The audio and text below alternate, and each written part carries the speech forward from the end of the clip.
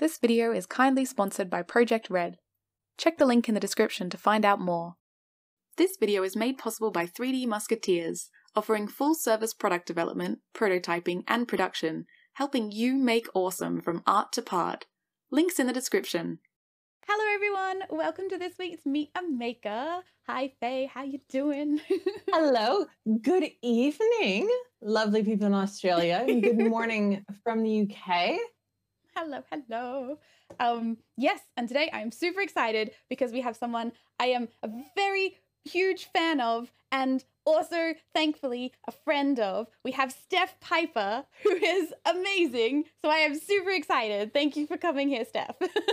Oh, so lovely to be on. I've been following these enthusiastically, and oh my gosh, so many good makers so far. That's the best. Yeah, we've had quite a few of our mutual friends on now, or yeah, like it's been good. Yeah. Yeah. Like SJ I mean, and stuff. not a bad thing. That's definitely like a good position to be in, because everyone who's come on has been really awesome. So basically, to be able to be like, oh yeah, no, these are our mates. These are our busy mates. It's like yeah. It's awesome. I think it's a small world, isn't it? Yeah, definitely. Yeah, very small world in this space. A good small. I think it's good in this case that it's a small world. But I'm also just kind of like feeling quite pleased with myself right now to be surrounded by such lovely Australians. This is not a thing I get to experience all the time, so I'm just like, You're this welcome. is awesome. Y'all should be enjoying this too, because this is double the Australian pleasure this lovely morning. Yes. Well, I know who you are, Steph, but the audience may not. So tell us a little bit about yourself. What do you make? What do you enjoy? What are you known for? Yeah. Who is Steph Who are Piper? you? What is this? Yeah, so my name's Steph Piper, and so like my day job that people might be aware of is I am the Makerspace manager at a regional university here in Australia. And I'm also co-founder of Elkie Education, which is making electronics kits for young girls that some of you might have seen. You might see one in the background of I have some on my desk as well.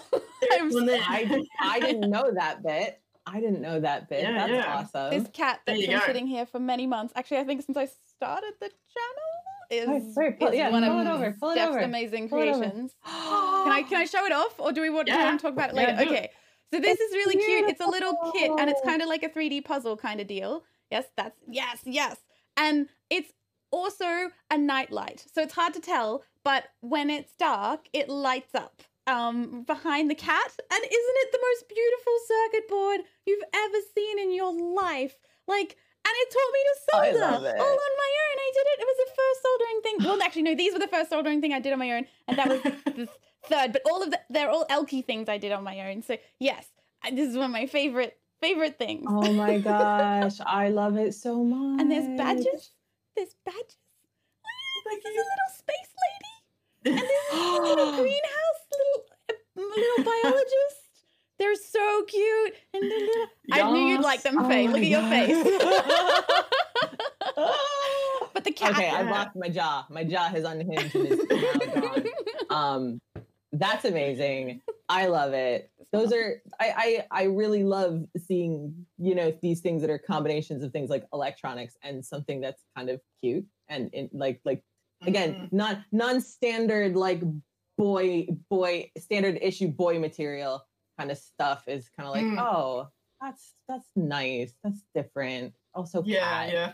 And it's way less scary when it's cute. Sorry, you go, Steph. Tell us about them. It's been cool. Oh, beautiful. But yeah, that's pretty much the idea. Like the aesthetic is, something that is something cute and something that looks fun and something that you're like excited to have after you've actually finished it. And it's not like, oh, this is a boring green buzzer. How cool. It's going to go in the cupboard in the junk drawer. So yeah, that's sort of the goal with these types of ones, to get young girls excited about, giving it a go. But otherwise online, before we get too much into Elkie stuff, other people might know me from my mini factory as well. So I've designed a life-size bit of furniture that's 3D printed. So here's the mini version. This is the stool sample. Yes. Stool sample. Terrible. So anyway, great. There's like the big one sort of like down there, the mannequin sitting on it. Yes, yes, we can see that, yes. Which is also a 3D printed mannequin. Yeah. Isn't it? Yeah, just checking. Everything. That is cool. Yeah. So people might have seen that on My Mini Factory. That's me. And I'm also got a big project on Instructables.com making 3D printable casts for broken bones as well. So this one here is one that I've designed to fit me like exactly. Like I was able to like 3D scan my own arm and design this to fit me perfectly using Rhino and Grasshopper 3D modeling techniques. Oh gosh, Rhino, Yeah. So the idea now is that like this project is up on Instructables.com. People can download the Grasshopper file and pretty much import their own scans and make their own versions of these. So hopefully we can start seeing more of this kind of thing, maybe in real life. Because, when you break your arm or, you've got some kind of an RSI or something, you get a big, heavy plaster cast put on. And, it's just like, it's a struggle, It gets itchy like and gross in the shower. It's and when nasty. you're a kid, it's really hard to keep it dry because you're a child. And And that's right. And then like the children are like shoving like pencils and stuff down there and the doctor's like cutting them up then like, how'd you get 5 pencils in there, Tinny? What are you doing? And then something like this. I'm feeling very called out right now. Me too. My face is going round. That was 100% me. Like not recently, but when I was a kid, that was me for sure. But also for Americans and stuff like that, expensive too. So like this isn't just more comfortable and more accessible, it's cheaper too. So like it's I don't know. You don't know how cheaper it would be. Plaster's pretty cheap. Like plaster, or it should be. America's a strange place. But plaster's Yeah, like plaster cast stuff is so cheap and so fast. And a nurse isn't going to sit around and, plop open Grasshopper and just like, knock up one of those in, 5 minutes. So, like there's still a long way to go in terms of automating this process. But you get a lot more aeration, a lot more breathability, get a cool tan as you're healing, all the good things. I didn't even think about the tan opportunities. I did not even think about that. Actually, because I don't tan. True. This is my problem also, yes. It's this or strawberry colored, so and that's good. But that project was born out of your education history, right? Because you studied, is it biomedical engineering? Is that correct? I did biomed. Yeah. And originally did my honours year in vaccine development. And while I was living on college, I had to go building my own rep wrap, Prusa Mendel, in my little college room. And put it together. And then was able to go and approach a professor with some stuff that I'd made on a machine that I'd built. And I was like, look at this. And he's like, you're on the team. And so yes, 3D printing for the win. That's so I got amazing. to I was in the 3D printing implant type space for a little while. And that sort of project spun out after that sort of time. Toowoomba Base Hospital gave me a yell and they said, hey, do you want to have a go at doing this? I was like, is this a challenge? Of course I'm going to do it. I cannot say no. Yeah, I love it. That is awesome. Yeah, that is awesome. You're like, and challenge accepted. I also, please. And I think lastly, some people also might know me from being president at Brisbane Hackerspace as well. But I think that's where my sort of online notoriety ends. This is like CV. Yes. Too many things. See why I'm a fan, right? Too many things. Wow. Amazing. This is an incredibly impressive list of things. I think everyone watching this is probably also picking their jaws up off the floor. Because dang. Oh, we've got lots of talented people That's here. amazing. I think the community has such a rich and diverse skill set. It's amazing to see what's out there. I mean that's why I started the show, because there's just so many cool people doing cool things and it's just fun to show them off. So thank you for being one of those people. Yes. And it's always interesting too to hear kind of the different ways in which people got to this point. And so you've got this kind of biomedical background, which is obviously going to kind of inform the way you think and the way you do things a little bit different than the next person. And that is such a, I mean, I definitely think that's kind of why we're doing this, is because we want to hear these stories of kind of how you got from, you know, point A to point B, and making cool casts and 3D printed mannequins and, you know, all of this stuff. So yeah, all of this stuff. Yeah. But like, what got you started? What kind of got you interested in making stuff and like kind of creating in this sort of interesting physical way? Like, what was the catalyst? Like, what got you started? Yeah. I think definitely seeing 3D printing for the first time is what has sort of like put me on this path. Like back in like 2011, when it was very, very fresh, very rap-rappy sort of Darwin type land, I went along to a science camp. I saw a 3D printer for the first time, and I was like, oh my God, what is going on? It absolutely just blew my mind. And I thought, yeah, that is absolute magic. I want to get in on that. And yeah. Can I be a wizard too? As Jay said. Yeah. That's the whole mood. That is the whole mood. Just seeing it for the first time and going, wait, what? I can do what now? With the what? So many things. Yeah. And so getting hold of like a kit, essentially. Like I ended up paying $500 for a Prusa Mendel kit, and putting that together and sort of realizing how much potential it had anyway, like with, you know, as you sort of went along and started to figure it out and understand it, not just with printing, you know, little knickknacks and stuff for a bit of fun, you know, it's also so many other things, so many other techniques and applications.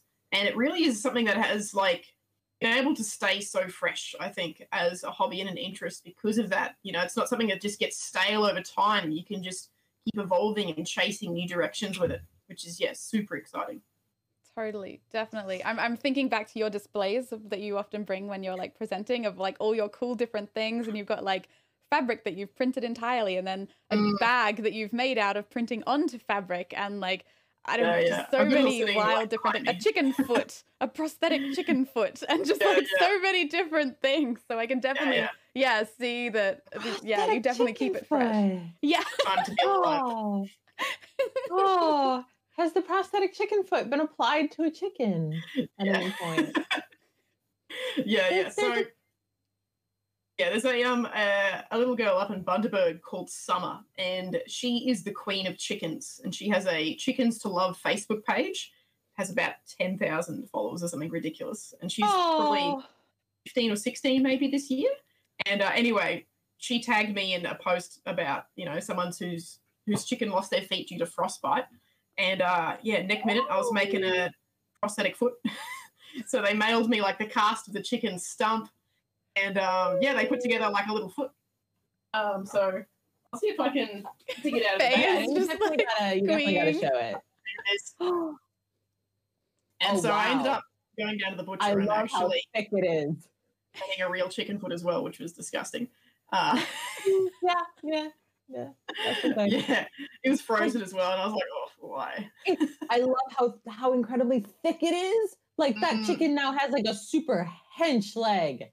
Like that chicken is the baddest chicken on the block now. It's thick. So essentially, like when they put it on the chicken, though, like it's like putting socks on a dog. It was just like, oh, you know, I've gotten used to this so far, and what is this new thing? And so I think the next thing they're looking at doing, like Summer's sort of taken over the project from here. She's trying to do like a Paralympic runners with like the hook foot type thing. Something like that. Flexible kind of. It's gonna be a super chicken. It helps get us through the gate because it was sort of like walk like this, which wasn't too good. Gonna help a chicken run.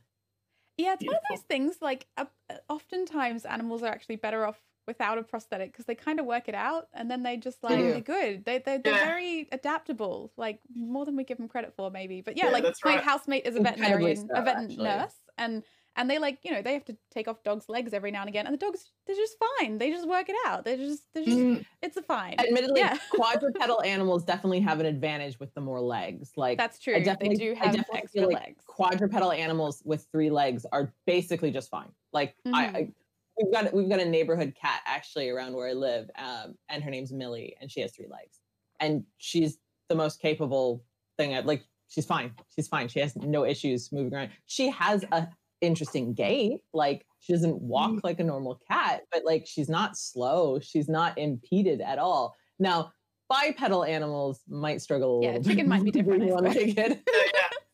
going to talk a bit about prosthetics as well. Got a prosthetic finger too. Oh, look, it's so cool. Oh, that is cool. Wow. This is just like a standard Thingiverse type one, but we were able to adapt this one at work to fit an actual patient that was missing a finger, which was pretty cool. We were able to take a cast of their stump and then, fit it in the software so that it's like a bit of a perfect fit. And of course, stuff like this costs under $5 to make. And the poor guy that lost his finger was saying that apparently he was getting quotes made up to get a prosthetic done up by a real company. And, it was going to cost tens of thousands of dollars. Ridiculous money. And it seems like doing, stuff like this that's 3D printed and hackable, give the patient the files afterwards, could be a huge business model, I reckon. I definitely think that prosthetics is one of like the coolest ways in which 3D printing has actually helped people in like a real intangible way. It really is. Like, I think in fact it was maybe one of the first things I ever saw like in like a kind of like a news article or something like about 3D printing was like about around prosthetics. And I remember being like, that's really amazing. Like, again, like the cost difference alone is like, okay, let's do this. Let's look into this a bit more. It looks like metal though. The what you just held up, like the little blue pieces, like they look like metal. Yeah, it's just silk filament.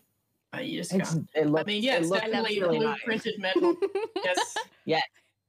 Yes. It's just like turn down the quality of my camera so you can't tell. It looks so clean though, like it moves so smoothly. Like, it's impressive. It's cool. I'd love to see. Like, that is admittedly always one of those things. I'm kind of like, if you've got to get a prosthetic anyway, if you're in a position where you need one, like, go big. Like, go blue. Like, go cybernetic, hardcore sci-fi. Like really go the whole 9 yards. Because like if you're in that position anyway, like you might as well lean into it, or at least I think that's what I would do. If I would definitely if my future changes. Sorry. Yes, I had someone contact me a few years ago asking for a thumb prosthetic made out of like the Flexi TPU stuff, and he said, "Can you do it in glow in the dark so that I can hitchhike at night, please?" Amazing. Yes, exactly. It. Yes. Lean into it. Hell Embrace it. Have a little LED in the tip or something. You could hide all kinds of things in your thumb. A little torch. Oh, hell yeah. I don't know what else you could put in there. Get to choose whether you pick up ET or not. ET. Amazing. That would be so good. I would definitely be hiding things in my thumb. Yeah.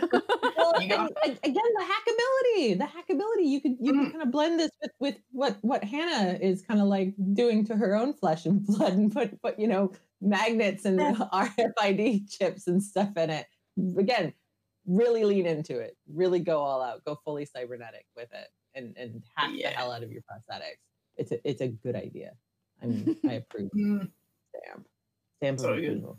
So we were talking a little. Oh, sorry. Yes, I was gonna say we were talking a little earlier about how 3D printing can be so diverse and you can do so many things with it and it stays fresh and stuff. Do you have some favorite skills or techniques or things that you've done and picked up along the way that you really like? And I don't know, that you might want to talk about here. Like, are there any favorite techniques or something along those lines? Oh yeah, I feel like I've had to sit down and learn quite a few different softwares along the way. So you sort of soon realize, like, once you get into the nitty gritty of that, like, I know Faye, you're pretty good in this space as well. Like, there's just so many tools out there, and like the more that you have under your belt, the more things you can do. So I've sort of I started with Rhino 3D, and that sort of enables a lot of really wild stuff to happen, but it sort of also is, to be honest, super buggy as well. Like, it's sort of, it's like Rhino was, I think, the first CAD software, like the first like kind of parametric CAD software I ever used was Rhino, and I definitely was like, okay. Let me try. Let me try my sixth different approach to do this task in Rhino. Fun times. So many things to do with Rhino. Fusion is usually like 3. I definitely Fusion is not perfect. It is still flawed, but I think I might prefer it to Rhino. Yeah, I was very lucky to obtain an educational license when I was at uni, accidentally, on my computer. So that was really good. Roll with it. Yeah, it's fine. Oh no, what a shame. But yeah, I absolutely adore Fusion 360 now as well, and it's my go-to for any projects that need straight lines. So absolutely love the timeline function on that. Oh my gosh, please. Yes. So good. Oh, it's like my brain is still so blown by that. It's so ADHD friendly too, because like I'll get way down here and be like, oh, that's okay. I can go back and fix it, because like it doesn't matter if you don't have the full part. Yeah, I love Fusion for that, for sure. Yeah. I suppose, is that not a thing that is like? I apologize if this isn't a question either of you can answer, and also it's maybe slightly off topic. But is that a thing that is unique to Fusion 360? Is that not something that shows up in other parametric software? Well, SolidWorks now looks affordable enough that hobbyists can jump into it as of last week. So maybe it also has a timeline. Maybe, I don't know. Let's find out. I'm sure someone in the comments can tell us. Is that I did not know about the SolidWorks getting cheaper, because my understanding is that SolidWorks has always been one of those, like, if you don't have a company license, you aren't using it. Yeah, I'll see if I can dive in and get a quick price check on that. I love it. I have to admit, I miss you having your overlays. I miss you having the ability to change your overlays on a whim. I got very used to that. And I miss it now. Like, I miss just the aviators just like suddenly popping on your face, like out of nowhere. It's the SolidWorks right here. I can offer you a deal. Yes, Steph often comes on the Women in 3D Printing calls, and Faye's come to some too, and they're so good. So good. Yeah, nobody has any idea what I'm talking about right now, and I thought I would explain for the audience. I thought I might tone down the characters for tonight. No. Sometimes we do get a bit rowdy. We do get pretty rowdy. Oh yeah. Yeah. Silly. What's your creative journey like? Like when you're coming up with a project, like I've seen you, I don't know whether you can talk about it yet, but like I've seen you embark on some projects in the time I've known you, but what does it look like? Like how do you go from idea, or where do you get your ideas, and how do you get them into the real world? What does that look like? Yeah. I absolutely love like doing like notebooks, and like I have some pretty active sort of project idea books. Top secret. That I sort of, you're good and handwritten. Yeah. Like I've got to have like an online notebook and like a physical notebook, because honestly, I feel like sometimes like my brain is wired in such a way that I've got like a really good RAM, but very low memory. I gotcha. Yep. I feel similar. Like can't keep it all in there at once. Yeah, like all the projects that I do, I try and make sure that I document like even the individual print settings that I use, because like yes, I printed this at 10% scale, and then a week later you're like, I need to print the other half of this. Oh Christ, what scale did I use? And then you're sitting there measuring it like an idiot. Oh, I've done that. I've done that. I don't like it. It's not good. I'm similar. I save all my Cura project files so that you can always open them back up again. They have all the settings and the object all there, so you can just like dump a new object in if you. That is admittedly I do that a lot. It's a good something I should probably do more often. Yeah. Save. Super helpful. Yeah. Having this stuff written down. Good idea. Yeah, I feel like as well. Like I have sort of a pretty heavy software workflow now as well. Like especially with the circuit board art design stuff. Like, sweet Lord, too many softwares to actually get this going. Like, I can see why no one else is doing it, because it's a pain in the ass. How does it? What are they? What's that work? Yeah. Yeah, because it's so beautiful. Like I have more here. I have like so many kits. This one I haven't finished yet, but this one does work. It's like it's got a little switch, and they light up, and you can sew them onto stuff. So cute. I'm just going to talk about all of them, but like it's all rigged up so that it works on the circuit board too, so you can like test it, which is cool, and see that it all works, and you can actually see the lines where it connects. Them all. So yeah, how do you make such beautiful circuit boards? How does that happen? Yeah. End up detailing it. Reveal the secrets. Secrets revealed. Yes. Reveal your secrets. Shall reveal. Impossible pain in the ass. Just master. Strap in. So anyway, I did like a full article on this for Diode magazine. If you want to read it a bit closer, but essentially. Like, especially when you want to do, like, the 3D cat stuff. Yeah. Like, doing stuff like that actually assembles together. What you do is you start in Rhino and you make it in 3 dimensions to actually give you an idea of where it all sits and all that kind of stuff. Mm-hmm. Then you break it down into the outlines, like, and lay it out into, like, a flat snap-out shape in Rhino. And so I've sort of gotten there sort of for this one as well, which is like a spaceship design. Yeah. So this one is still work in progress, but yeah, similar sort of thing. And so then once you finish with Rhino, you then go and get the artwork. So I have an artist that makes the artwork for that one, and I put that in Adobe Illustrator and fiddle with it until it looks right for circuit board colors and shapes and lines and that kind of thing. Then it goes into Inkscape, and you use the SVG to KiCad, SVG to Shenzhen, what's it called, plugin for that. And then it goes into KiCad, and you've realized that you should have started with KiCad in the first place because your schematic overlaps with the artwork. And then you start again. You know, that's important.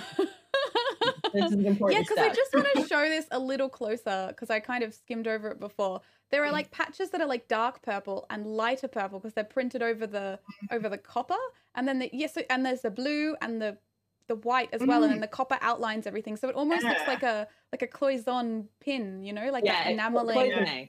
Yeah. Oh, is that how you say it? Yeah, I've never said it out loud.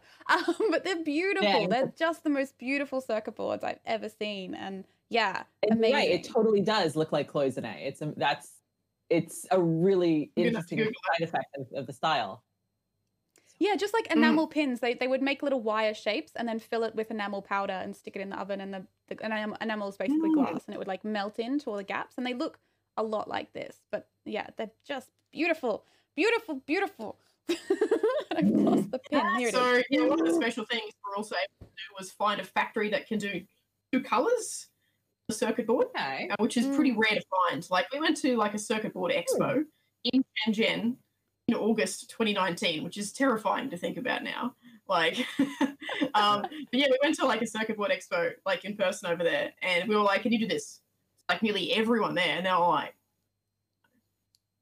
"Oh, wow! So it's really rare." Get out of here with your weird aesthetic. What are you doing? Why is it so pretty? Not for pretty, only for function. No, it can be both. I don't think prettiness and function are at war with each other. I know that's a contentious topic, but I think they definitely can be both in one if you just think about it as evidenced by this. That's right. And many other things. Yeah. And I also did a blog sort of showing the iteration cycles that I went through to actually get like that good a looking cat. Had all kinds of problems with the factory sort of telling me that they wouldn't do snap out pieces because there wasn't enough tabs. But like at the same time, if you want to give this to like a young person to do, you want to make sure that they're actually easy to snap out with your hands and not using tools. Mm-hmm. So that's an important part. Really delicate balance to walk there with that. And so I'm up to iteration number 9 on that one. Wow. So yeah, it was like a very sort of, you improve it every time, and you sort of, I'm so glad that I sort of went the extra steps with it and actually, the extra mile to actually get it to the nice product it is. But you also documented your process, which is not something that everyone takes the time to do. So like, that's really awesome. You've made you've made not just an accessible product, but you've made the process of it accessible too. I think it's so important. Like, if you want to inspire people to actually get in there and do this stuff, you've got to give them the tools, you know, whatever level they're at. Yes. 100%. Could not agree more. Accessibility is something super important to me and something that I think is very frequently overlooked by people because they just make things that they can make. And it's like, well, if I can make this, everyone's just got the same skills as me, right? Like, it's like, oh yeah. Oh, actually. or the same equipment or the same kit or, you know, like you've made it all. In actually getting there and doing this stuff. Yeah. Yeah, for like the longest time, every time I saw you can get the thing on GitHub, I would just get overwhelmed and leave. And it's only in the last 6 months that I'm like, okay, I can do GitHub. It's okay. I can find the download thing. I can make this happen. But like for the longest time, I just didn't ever touch it because it was just like, and you know, that locks so much out. But it's something people wouldn't even think of because it's such an everyday part of their lives. But yeah, I totally agree. That's right. It's really especially important. when people sort of see these kits anyway, they're like, oh, you know, this is a bit of an Australian thing, but just like the old Dick Smith's kits, you know? And I'm like, well, that would be cool if I actually had that experience growing up. Yep. And I didn't have that. No. Yeah. So Dick Smith is an electronics store. Sorry. It's an electronics store, kind of. Okay. Okay. So it's like almost like I think the American equivalent would be like Radio Shack, probably. Yeah. If I had to guess, it sounds like a Radio Shack sort of Billy Bobberino. But you guys are saying you didn't have experience, so like, growing up, that's a nice comparison, but I didn't have this experience. I don't know. I think it's sort of, as well as a bit out of our generation, it's sort of also not something that like a young girl would grow up, you know, getting the experience to do. Like, you know, going and chilling out in the ham radio club is probably not something that we were sent off, you know, to do when we were young and that kind of stuff. I was sort of lucky in the way that I got to go and stuff like Scouts. But yeah, cool. Ham radio is probably way out there. Yeah. Is Scouts in Australia gendered like it is in the US and UK? I'm assuming yes. No, it's not. There are Girl Guides. There's like brownies, but Scouts is everyone. See, it's weird because like that's such a like. It's one of those things. It's like, oh yeah, of course, not a big deal, but at the same time, oh my god, big deal. Like there was no cross-gender Scouts in the US when I was a kid. At all. Like not, at least not that I was aware of. Not that I was aware of. Obviously, if someone wants to correct me in the comments, please do. But like when I was young, there was Girl Scouts and there was Boy Scouts, and there was no cross-gender Scouts. And this is also part of the reason why there's been such kerfuffle in more recent years, because obviously like the whole like where do we put transgender kids, blah blah blah. It's all so stupid because like they could have just had Scouts. Could have just had Scouts. Yeah. I have strong opinions too about separating children by gender. I have like opinions about it. Awesome. So you got to do Scouts as a kid, and obviously it gave you, I suppose, a slightly different perspective on things. Maybe more like certainly a heightened sense of capability. Yeah. Like if I can do this, I can do that. You know? Yeah. Which is actually that's actually a really important thing for kids too, to be able to just make them aware that they can sing. Like you can do this. Why not? Here we go. Yeah, exactly. So cool. Exactly. So cool. Now, so what's been kind of, so like we've gotten a little bit of a look of like your creative process and like the stuff you like. What is kind of some of the stuff that you found difficult and that you struggle with a little bit? Like kind of what parts of what you're doing are the bits that are the less fun bits, or the bits that you find harder? Like that's a hard question. Yeah. But you do. I feel like I sort of really enjoy challenge. So getting in there and doing some of the tough things like is sort of exciting for me sometimes, being like, yes, I can get in there and do this. Try and stop me if you can. I'm unstoppable. But sometimes I am stoppable. Sometimes things are just, like there's just too much of a learning curve sometimes. And like there's so many software tools out there for doing so many things. and you just do not have time to sit down and learn all of the different ways and then figure out the best way of doing something sometimes. So like, yeah, each project you do though, like you figure out something new and you learn a new tool and it sort of helps along the way. But yeah, like it can sort of feel very overwhelming, I think, starting a project and being like, wow, there is actually all of these things that I could be using and which one am I going to pick?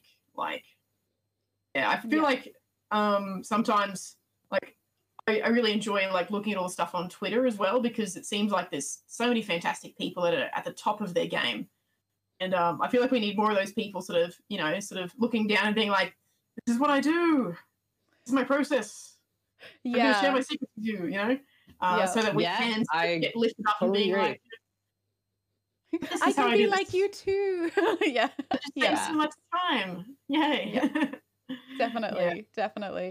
Yeah, I definitely feel that about all the different tools. And the internet is not a good place for feeling like you're on equal footing with everyone. The internet does a really good job of making you feel like everyone else is better than you.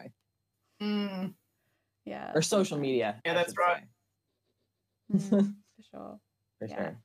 Oh, yeah. I think that's a really important message though, that you almost, well, I've kind of almost, I don't know, it's a slight tangent on the message, but I've always sort of felt, I've learned so much from the community and from the internet in general that I should give back what I've done with that to like continue that learning. Yeah, but I hope I live that value. But yeah, it I feel like, yeah, it's almost like a responsibility, like it's like I got something and it's an exchange, like it's yeah. Yeah, no, it is, or it should be an exchange. I don't know that it's always an exchange, but it should be an exchange for sure.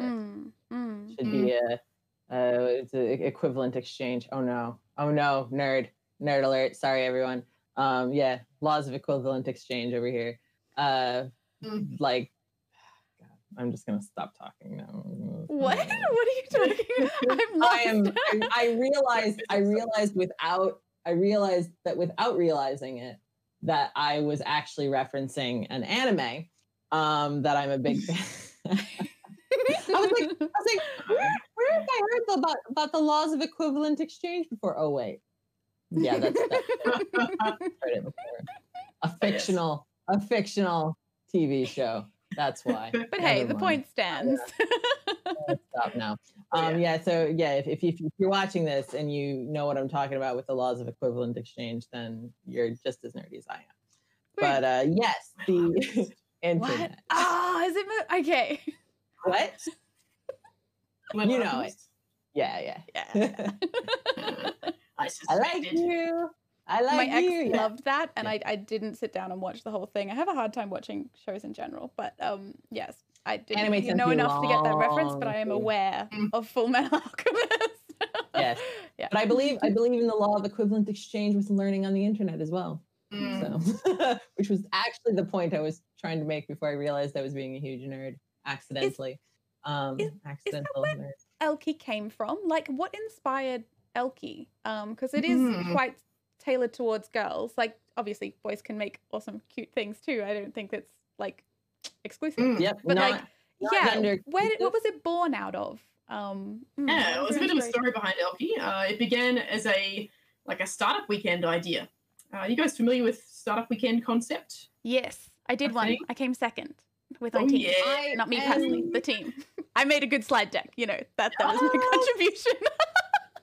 Anyway, so I'm not familiar I've never been involved, but I can imagine what it's like. It sounds to me like a bit like a game jam sort of deal. It is. Yeah. It's like a business competition. So the idea is that you rock up on game jam but not making a game. It is. You rock up on the Friday night, goes for a full weekend, and you pitch the bare wisp of a concept. Barely thought out. You think, oh yeah, this might be cool. You pitch, hammocks for cats. Hammocks for cats? Amazing. Yeah. You go up on stage and you're like, look, cats need hammocks with suction cups on the windows, and I think it'd look cute as hell. And think of all the cat videos we can make. Then everyone sort of rolls around and forms teams out of the ideas that are most popular. Yeah, and then you full on work on that idea as much as you can over like a like a weekend period, and you try and get it to the point where you might have real customers, you might have built a real website, you might have gotten customer emails and built up some kind of real traction to show how business your business idea and a product. I mean, too. You have like a prototype. I already want a cat hammock, so like Faye is on your team. And and so that's then awesome. I really like that. Yeah, to judges on the Sunday evening, and the judges go and choose a winner, and usually like there's good prizes involved as well. I think you were my judge. You were one of my judges, Steph, when we came second. Because you were. You totally were. Because it was at ARC. Yeah, you were. And we made a thermometer that you could wear, and it was for chemo patients. So it could tell you if it would go over a certain temperature, because when you've just had chemo, you're really susceptible to fever, and you have to get back into hospital in like an hour if you get a fever, because it could be real bad because you have no immune system. So one of my friends, her mum was going through cancer, and that's what we did. Thermometer you could wear. That's actually a brilliant idea. That's like fully marketable. Definitely worth doing, like at least for the first time, like doing a startup weekend if you haven't done it before. Anyone out there? But essentially, I went along to a startup weekend. There's a lovely lady that runs the show at our local co-working space, and her name's Joy, and she's an absolute queen, this lady. And I knew that if I didn't rock up to this women's only startup weekend, that next time she saw me, she would roast me. She'd be like, Steph, I'm not mad, I'm disappointed. You have to go now. I have to go. And so I went, and totally glad that I did, because ended up pitching the idea of doing electronics for girls. You go to these weekends and you don't want to waste your time working on other people's lame ideas. You want to work on your own idea. And so that's what you need to do when you rock up to a startup weekend. And so pitched the idea, formed a team. Anyway, we ended up, long story short, winning that weekend, and we won a trip to Bali to go to the international finals of the event. We got to go and pitch again against like big teams from Malaysia, Brunei, Philippines, China, Japan, all like that Asia Pacific. So we went and did that, and we ended up winning that one as well. And we were like, oh Lord. Guess we got to do the thing then. We're going to do the business now. That's awesome. I guess we're entrepreneurs now. Looking around. Oh gosh. Here we go. And so that's where I met my awesome business partner, Andrea. And she's also an absolute queen as well. She's got 3 kids, and she is a marketing and social media expert, which is totally not my forte, which is fantastic. So you're like, I am happy that you do that. And she's great at it too. So she does all the marketing, social media, Facebook, Twitter type pages. We've been working on this together, and we sort of, like, the business has pivoted quite a few times, because when I started, I didn't actually know how to design a circuit board at all. I was sort of like, oh Lord, what are we going to do? What's our product? And so we ended up having an idea that we put on Kickstarter, and sort of glad that we didn't end up making the money on that, because I feel like we probably weren't ready, and starting a bit more small and organic with the little soldering kit badges like you're wearing now, Billy, was the way to go as a starting point, and sort of growing a bit more organically from there with different ideas and concepts and seeing where not rushing it. Yeah, like you do a lot of different things too. Like there's like the paper cards, which I have yet to assemble, but like there's little paper circuits too, and lots of like sewing type ones too. So this is like a little wombat, which a lot of Americans learned early last year is not the size of a guinea pig, but is in fact the size of a dog. And I got many messages about how large wombats were. They all thought they were guinea pig size. Like so many. I had so many messages about it. But yeah, they had dog size. Well, medium dogs? Yeah, they're pretty stocky. They're like a... Okay. I knew they weren't guinea pig sized, but like I didn't know exact. They're like, pretty, especially the southern ones. They're big. Anyway, and it's got like copper tape and the battery and the little stars here. You poke the holes through and then you follow the little pattern on the inside, and then it will like light up. So cute. But yeah, like that and the sewing ones. Like you do have like a diverse range of stuff, which I think is really. It feels really crafty. It's really fun. Yes, the sewing ones. I have one sitting right here, and I meant to sew it before we came today, and I didn't, and I'm a terrible human. I'm sorry. It's all good. This latest one is. I love it. Like, you're like a walking advertisement for it. It's because I genuinely love it so much. Like I don't. Yeah, I just genuinely love it so much. Yeah. Really enjoying this stuff has been a huge part of our success.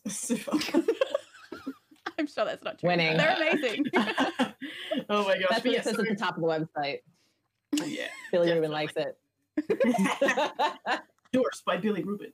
Oh god. Yes. Oh god.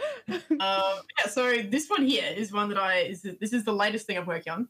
This is something that I'm very excited about. So these are machine sellable LEDs. So normally when you want to do wearable tech, let's plug this in so you can lower 10,000. Wow. Oh, there we go. Wow. Normally when you do wearable tech, like you were holding up before, the ones that have a little button, you light it up. That is essentially, I've got one over here as well. Probably. I got one here. I got it. Hey, there it is. Yeah. Really UFO. They're pretty much the standard of wearable tech stuff at the moment, where you've got to use conductive thread and you've got to be hand stitching through the little holes. And honestly, it is very time consuming. And if you want to do any of this kind of stuff with kids or people who haven't sewn before, sweet Lord. Like hand stitching, like for someone that hasn't done it before, is like this whole new world of like pain and torture. Yeah. Needle goes like dolphin. Thread. Like you know, like teaching people that kind of stuff, they're all over the place, and it's very time consuming and a little bit frustrating, which is not the experience you want. You want to do this kind of stuff. And so these ones here, anyway, the idea is that you get a little envelope and you get like these as flexible LED strips. So these aren't standard circuit board materials. These are like vegetables. They're very thin. And you can, just chuck it down with your conductive fabric tape it down, and straight away you can test it with your alligator clips. And it'll work. There's no programming involved. Off they go. So none of that kind of learning just yet, just learning how a circuit works. And you can, once you finish with it and you like where it sits, you can machine sew through the tabs at the ends. So you just, run your machine through like the tape and the tab, and it's solidified in there, and your wearable tech project is done very quick. So cool. So amazing. Cool. I've also got like a new battery holder pack as well, which is tape compatible. I've designed. Yes. And one of these. This one here also has a little hole down the bottom there to put a screw in, which is important because a lot of like stuff, we start looking at, doing stuff with schools or little kids, you really shouldn't be doing anything with coin cell batteries with them unless you've got like a properly designed pack for it, for the swallowing hazard. Okay. Of course, of course. It stops the battery sliding out. The little hole. Yeah. It stops like Australian product safety standards say that like ideally you should have something that secures it in that requires a tool to get it out. So the idea is that you don't give the kid access to the tool. And so having a little screw there actually makes perfect sense. Yeah. So I'm hoping to see more of this kind of stuff down the track. With our little electronics kits. I love it already so much. I'm so excited. Yeah. You thought of everything. And that is the hardest part. Not forgetting a thing that's integral is surprisingly easy. So the fact that you've thought of everything is just like that's just cheers. I haven't got these up for sale yet because I need to sit down and make them. We sort of worked out how expensive it was going to be to actually get them assembled like overseas, and so I'm going to try and get them assembled locally. There's a guy down the road with a pick and place machine. I'm going to go and try and fire up and get going that's cool. to assemble them. But it's going to be a lot faster. What's a pick and place machine? Yeah, so it like feeds it in with like a reel of like a little tiny part. It picks it up and it places it in the right spot. Like a 3D printer, but it picks and puts down objects. Yeah, Faye, they're real cool. Like, when you see science and they're like test tubing and they're like with the science. Pick and place. Actually, kind of. Not really. Yeah. Yeah, honestly, it is one of those things that like the more the more I've learned about 3D printing, the more I've realized that like so many machines are pretty much like they're surprisingly simple. They're surprisingly simple. Mm. They just have they have smart programming, you know, like to make them do the thing, but the actual thing is easy. Yeah. Someone explains what noise it makes, then you just inherently understand like how it works. My housemate calls the 3D printer noises happy little sci-fi sounds, which I just thought it's amazing. It's perfect. Yeah, it's not because it does kind of sings a little. The 3D printer particularly that Kossel, it sounds like a little bird. It's really cute. It makes very, very cute sounds. Yeah. Oh no, time to print something round. What a shame. Yeah. Yeah. The round things are the best. Yeah. Round things. Yeah, because that is when it sings. That is when it's going around stuff. Yeah. Straight stuff is like, fun motor. Yeah. And things like, oh, motors. Yes. Oh, the joys of machinery. I do love that you are also one of these like very kind of, you are doing lots of electronic stuff, but it sounds also like you are just self-taught with this stuff because again, your background's in biomedical. It's not, you're not like an electronic, you're not a electrical engineer or somebody who has a background in electronics. You are someone who just was interested and you kind of just taught yourself, if I'm not mistaken. Yeah, that is totally true. You said. Yeah. Okay. Especially I was like, wait a minute. Yeah. And there's like nowhere to really learn, like, you know, in a formal setting, you know, where you might go and actually sit down and do a course on circuit board design. Like that doesn't exist yet. It barely does for 3D printing, you know, so far. Yet. I've been thinking of that lately, actually, and going to TAFE. TAFE is like community college here, I guess. It's like it's like where you do trade school sort of stuff. And I've been thinking of going to them because they have like machining courses, and I want to do like a DigiFab one, you know, like 3D printers, laser cutters, this sort of stuff. You learn to model. Maybe I get someone to help me with the electronic side of things, but like DigiFab in general, I feel like that could be a thing. That should be a course. I think there's a few courses in that space. Oh, Cairns TAFE space, because they are actually, they have a makerspace, like a local hackerspace that's joined onto their TAFE. So they offer some of those types of courses, but it's one of the few places that does that I've seen online. And yeah, you pretty much just have to sit down and, you know, like, you know, you're looking at like the Rocky montage training, you know, episode, watching YouTube videos like of like marathoning. Like I pretty much just watched Sean Heimel's series on getting started with KiCad. Yeah, KiCad. Yeah, super helpful. So yeah, it is very much self-taught, and it was a huge leap to actually go and press order on my first circuit board. And a lot of the circuit boards I've made, and you know, the factory's like, "What is this? You fool! You rookie!" I like it. You're like, "Don't judge me. Don't judge me." We're learning. If you want to learn, you just got to do it and just, you know, find out what happens. Yeah, it's super important, and I think I'm sort of very lucky that I had a business partner behind me, sort of being like, "What are we doing, Steph?" You know, to actually push me along and sort of make me take that extra step that I probably, honestly, might not have taken if it was just by myself. You know? Yeah. No, it's weirdly difficult, I think, sometimes to kind of muster up the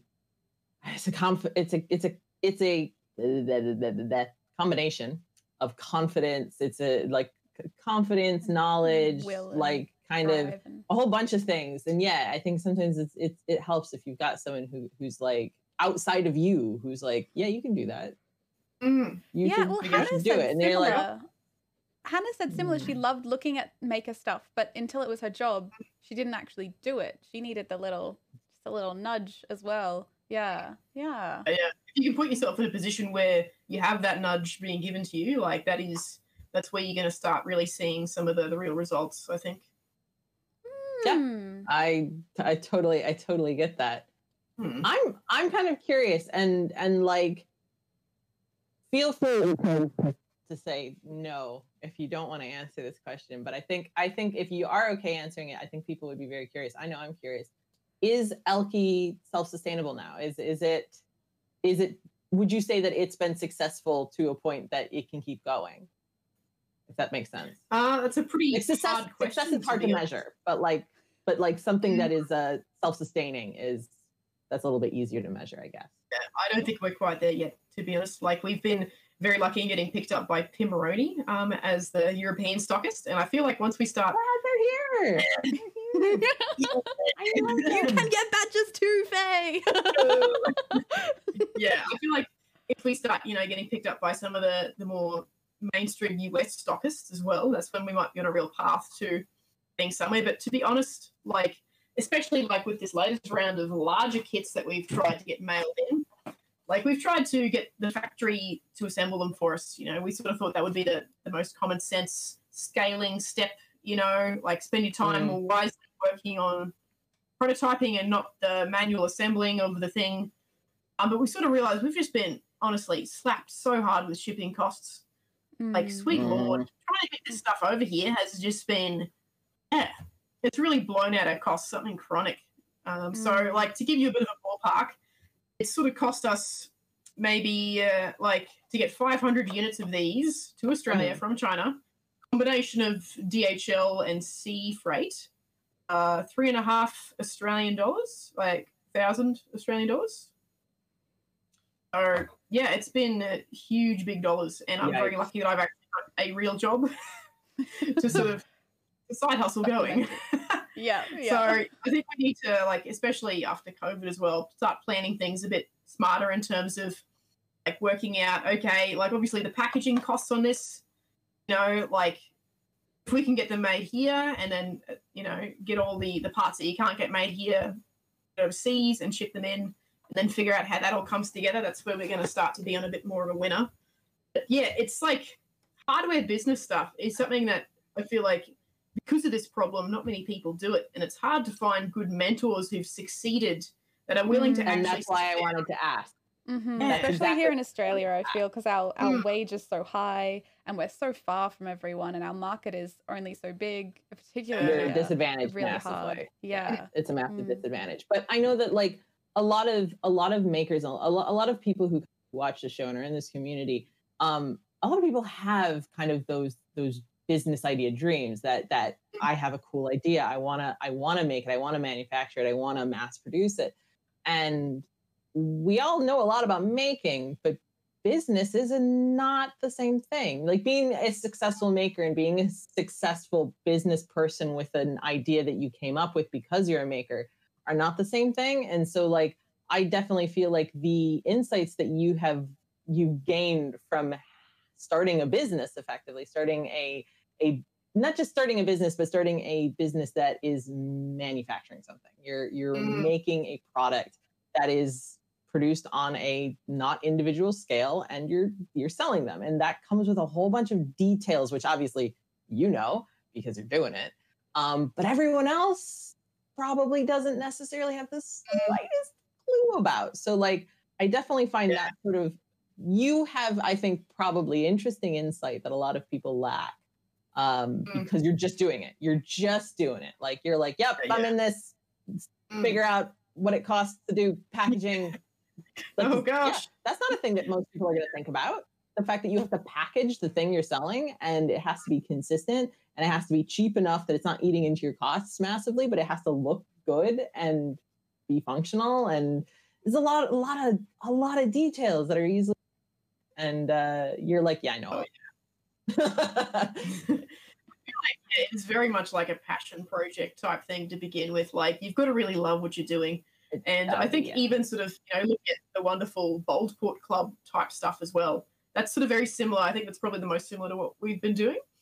And I think Saar also sort of felt the grind a bit too much, and that's why he isn't doing regular mail outs of new things, and has sort of handed off his catalogue to Pimoroni. Yeah, like, it is like a huge effort, and especially when you want to make things affordable for people as well. Like, that's the other bit. Yeah. If you're not like a luxury type product where you can charge, extra hundo bucks or something on top, like, yeah, I think it is like a lot more of a grind.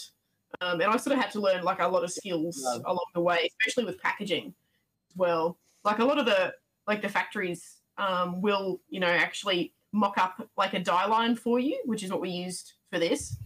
But yeah, I've had to sit down and learn like Adobe Illustrator, which has been such a fantastic tool. Oh my gosh. Yeah. Wish I'd learned that so much earlier. Vector, you're amazing. Yeah. But no, it's one of my favorites. It's also one of those things that people either love or hate. So it's good to hear that you love it. Everyone does. The math lines. Yeah. Yeah. So yeah, figuring out that kind of stuff, and like more recently being able to actually mock up like a packaging design and like figuring out what's on the back as well, like product warnings and like all this kind of stuff, like what country you're shipping it to, and oh my God, so many things. Again, important details that are easy to, like, if you've never done this before, easy to just kind of completely forget that, there's laws. There's laws you have to adhere to. Yeah. You don't want to go to jail. Oh, good. Oh, no. What I'm hearing, though, is that everyone needs to go and purchase an Elkie kit or 2 or 6 if they can, if they're accessible in their country, and even if they're not, get them shipped from Australia if you can afford it, because it sounds like that. Steph needs our help to get this in the green, in the black, whatever the phrase is. Money. Yeah, we're getting there slowly. I don't think we've quite worked out international shipping on our home website as yet, but Pimoroni is going to be a place to. Pimoroni? Sorry. yeah. Pimoroni from there will be the place to go. So, yeah. Are you looking for somewhere in America? Are you looking for somewhere in America to stock them? Is that something you're... Yeah, okay. If anyone knows of a cool place, I don't know. I don't know if this is within the remit, but for some reason, I feel like Matter Hackers sells a wide range of stuff. I don't know if this is kind of within the remit. I really don't. They might be more 3D printery based, but I feel like they do other stuff too. And I don't know. Matter Hackers is obviously cool people. So like, obviously, yeah, I'll take that on my list. Yeah, I think like the absolute ideal would be SparkFun or Adafruit.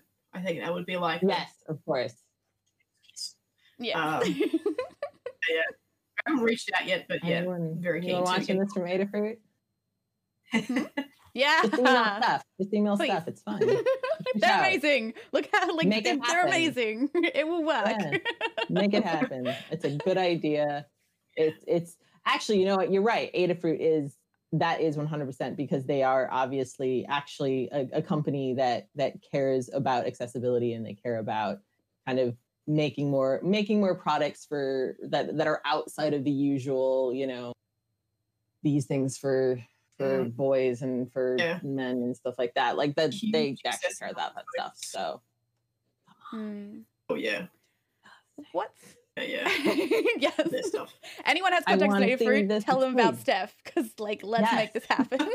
Make it happen. Come on, internet. This is what you're here for.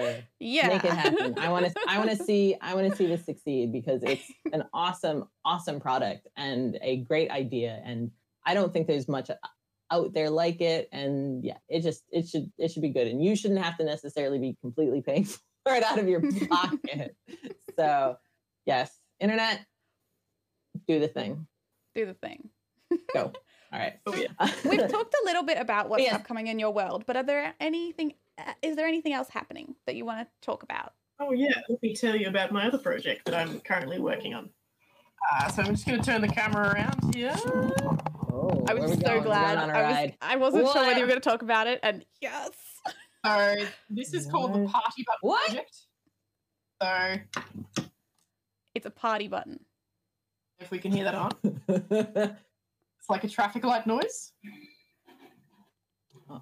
But yeah, so the idea anyway is that I think Discord is Discord's not letting us listen, but it's all right. So essentially this is a project. Yeah, that's okay. So this is a project that I started last year. It's called the Party Button Project, and someone gifted me a real traffic light button. Like not a button, like a light. So like a real Walking Man green like light. And I was like, oh my gosh, yes, amazing. I need to do something like this. And so I ripped out all the green LEDs and I put in color cycling rainbow LEDs, and I put a real actual traffic light button as well and rigged it all up so that when you press the button, light comes on and it plays like and then it transitions into one of 10 randomized party tracks. So that looks like it weighs a ton, by the way. That looks heavy. It's heavy. It's really huge. I love it. So yeah. Anyway, I managed to actually apply for a grant to build a real version of this made out of like full-on welded stainless steel to make it look like an actual like graphic fixture for an interactive art installation. Amazing. So I'm currently building it out right now to fit that brief. And so I've got like actual LED matrices that I'm getting someone to make animated little dancing green and red people on there. And it's also going to have a security camera on the side that like nods its head up and down when it's playing. Did you get the grant though? They called me up and they're like, we love this project. Do you want to make 2? I was like, I go loud. Oh my God, Mazel Tov. That's amazing. Yeah. Also, like, pick life accomplishment, applied for a grant, got it.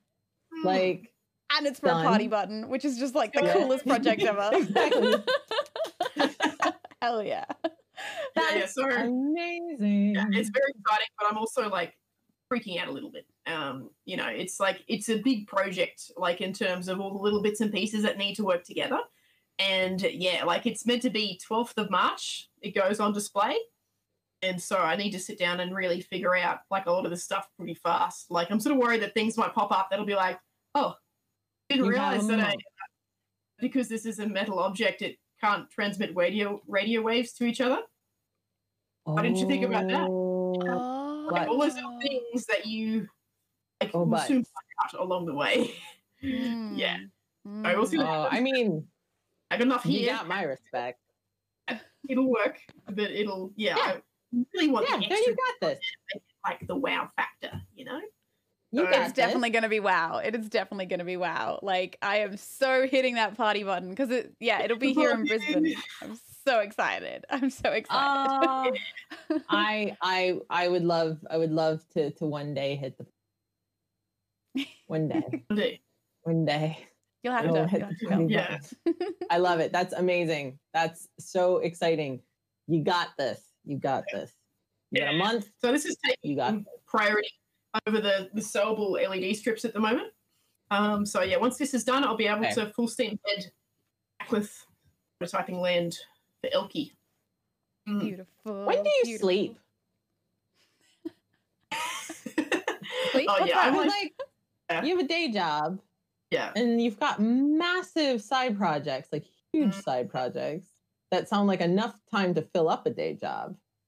Oh yeah. Like I'm pretty much like you really gotta like just keep chipping away at it. Like, you know, like whenever you've got an hour to spare, like I usually try and sit down and just, you know, smash out bit by bit, you know, adding in that consecutive time, you know, really makes a huge difference over just, you know, having like a concentrated, you know, intensive period, I think, for me anyway. How do you keep yourself accountable for chipping away at stuff? Because I struggle to do that. I definitely am a flurries of activity kind of human. Is there a tactic you use, or has it come naturally to you, or an app? How does one? Usually like a lot of like multitasking. Gotcha. You know, so like I think for me anyway, I just sort of start slow. Like, okay, the first thing I need to do with this is look at this website. And so I'll be looking at the website, but also maybe watching the latest episode of WandaVision. Or, you know, gotcha. At the same time, sort of like, you know, taking it slow. I think slow and steady. I like it. I like it a lot. Yeah, it makes sense. That's man. That's good. This has been great. That's good. Is there anything else you wanted to talk about before we ask for your socials and all that jazz? I did have one more project to show off as well, real quick. Yes. I'll show this one off at the Women in 3D Printing meetup, which you already saw. This one here, this is like a fabric 3D printing project. I love this one is like printed like spikes, just like the David Shorey stuff, very inspired from him. Yes. But I've managed to chuck in a bunch of LED strip directly under all of it so that I can control it through my phone and sort of like a bit of a fashion warlord next time I get invited to a fancy dinner in the distant future. Fashion warlord. I love that. Fashion warlord. Fashion warlord. Oh my God. It's very like Mad Max cyberpunk version. Oh yeah. Yeah. It's also. Oh, I love it, and I mean this. I mean this as a compliment. Like please understand, this is the most obnoxiously gay thing I've ever seen, and I love it so much. Rainbows, so much. but also fashion. Fashion, rainbow, lights in your face. I love it. That is a compliment coming from me. Cool if you could like hook it up to like those like gyro wristbands or something like that, and being like, and it like responds to like, that'd be real. Like that would be it. Yeah, that'd be real. That'd be the move. It's like compatible anyway. That'd be really cool for that.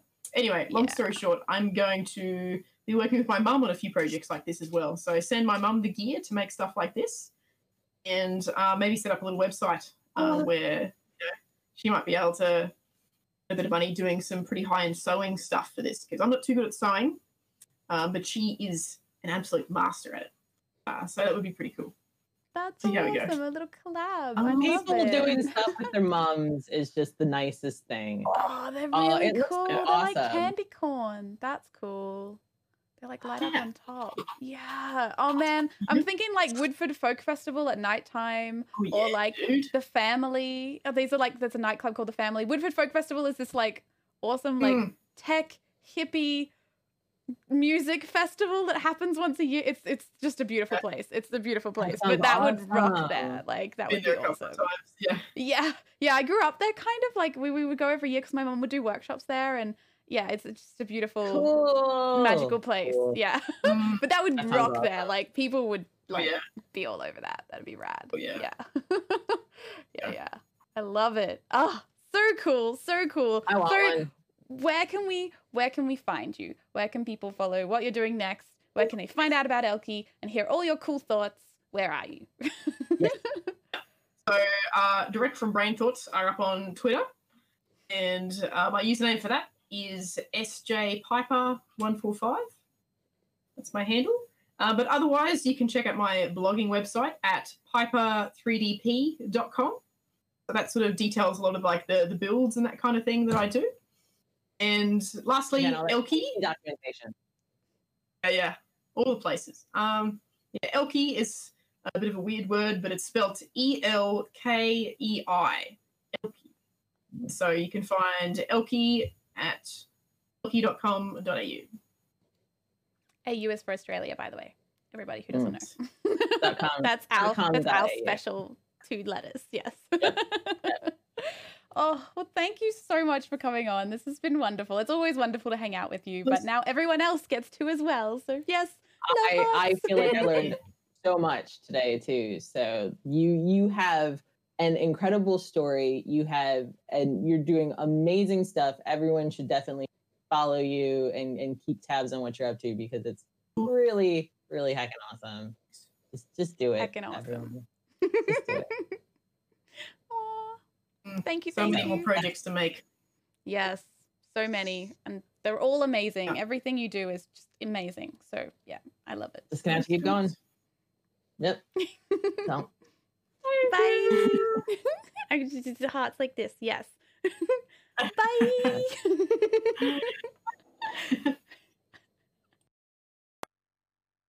I am loving making this series, and if you are too, please support me on Patreon so I can keep making more.